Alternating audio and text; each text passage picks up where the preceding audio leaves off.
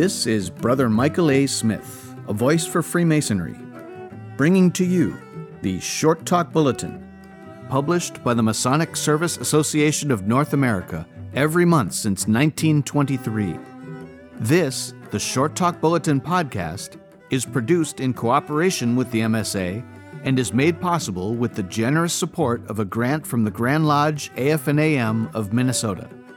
This is Pete Cutler, bringing you Volume 93, Number 8, August 2015. Where Have All the Past Masters Gone? By Edward D. Potter, Jr. A recent worshipful master used the illustration of standing on the shoulders of masters who had gone before him. He spoke of dedicated brothers that served as models, mentors, and guides to walk with him during his year in the East and beyond. He felt the weight of the collar of leadership. Within the lodge, his year was considered very successful. But within a momentary flash, he was a past master. He asks himself, so, what now? He sees the next new master struggling and thinks, well, at least he is paying his dues just like I did. No one offered me any insight to maintain the tenets or continuity for the good of the lodge.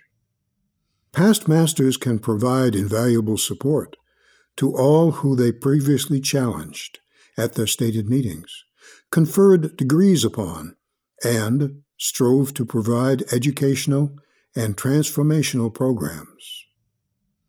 Looking at a past master's pyramid, designed to provide support for the incoming new officers in any line, indicates that this pyramid, when coupled with past masters and new officers, can provide the necessary support really needed as long as the past masters are active and the new officers receptive.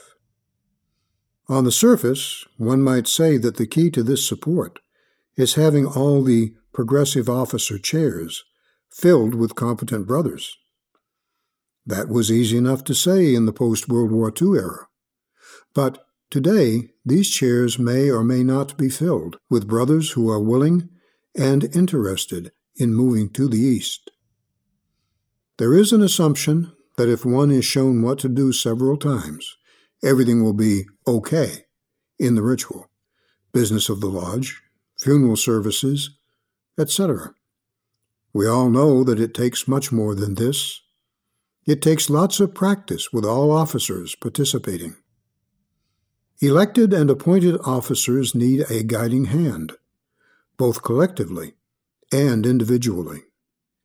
Each individual officer's chair should have an active chair mentor, a position that could be filled by a past master. The past masters would not only provide expertise in dialogue, floor work, and duties, but also could form a bond with officers and possibly renew their own commitment to the lodge. One past master of a lodge was witnessed focusing on a newly raised Master Mason who was sitting in the pursuivant's chair for the first time. His lips moved as the pursuivant spoke, and the gray head nodded as the young man moved. The occasional frown was the past master's awareness of something not right. After the pursuivant informed the Tyler that the lodge was closed and the meeting ended, up sprang this past master with hand extended toward his charge and congratulated him on a job well done, followed by some well-phrased corrections to improve the ritual for the next stated meeting. The chair mentor is one who keeps abreast of ritual changes and officer requirements of the Grand Lodge by attending the School of Instruction and lodge practices.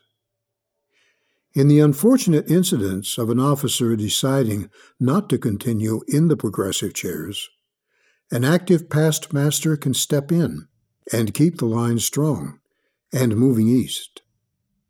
Decisions should be framed by first asking whether it will benefit the lodge and the brethren. The natural officer progression allows a brother time to acclimate to ritual, business, degrees, and his fellow officers. With this new role of the chair mentor, jumping would become rare, because the past master would provide the type of leadership to help guide his charge's movement through the officers' chairs. Our past masters are one of the greatest resources a lodge can have. You don't have to ask about their loyalty and a desire to see the lodge prosper.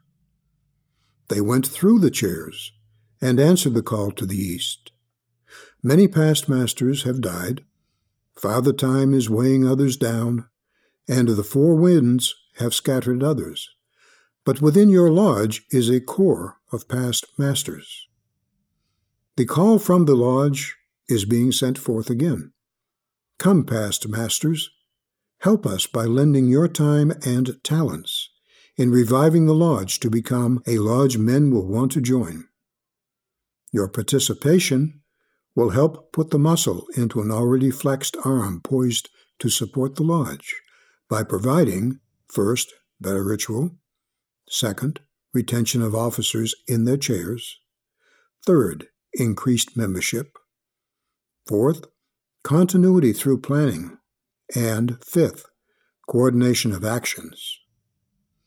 From the lodge room full of brothers in the 1950s and 1960s, with a line of brethren waiting to start in the chairs and move into the east, to the lodge room today, with more empty chairs on the sidelines than filled with members, and officer chairs all too often not filled, the lodge room can look a little anemic.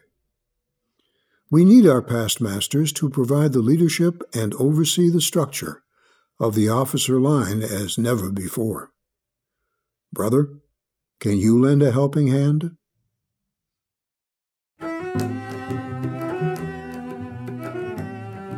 This is Brother Michael A. Smith, a voice for Freemasonry.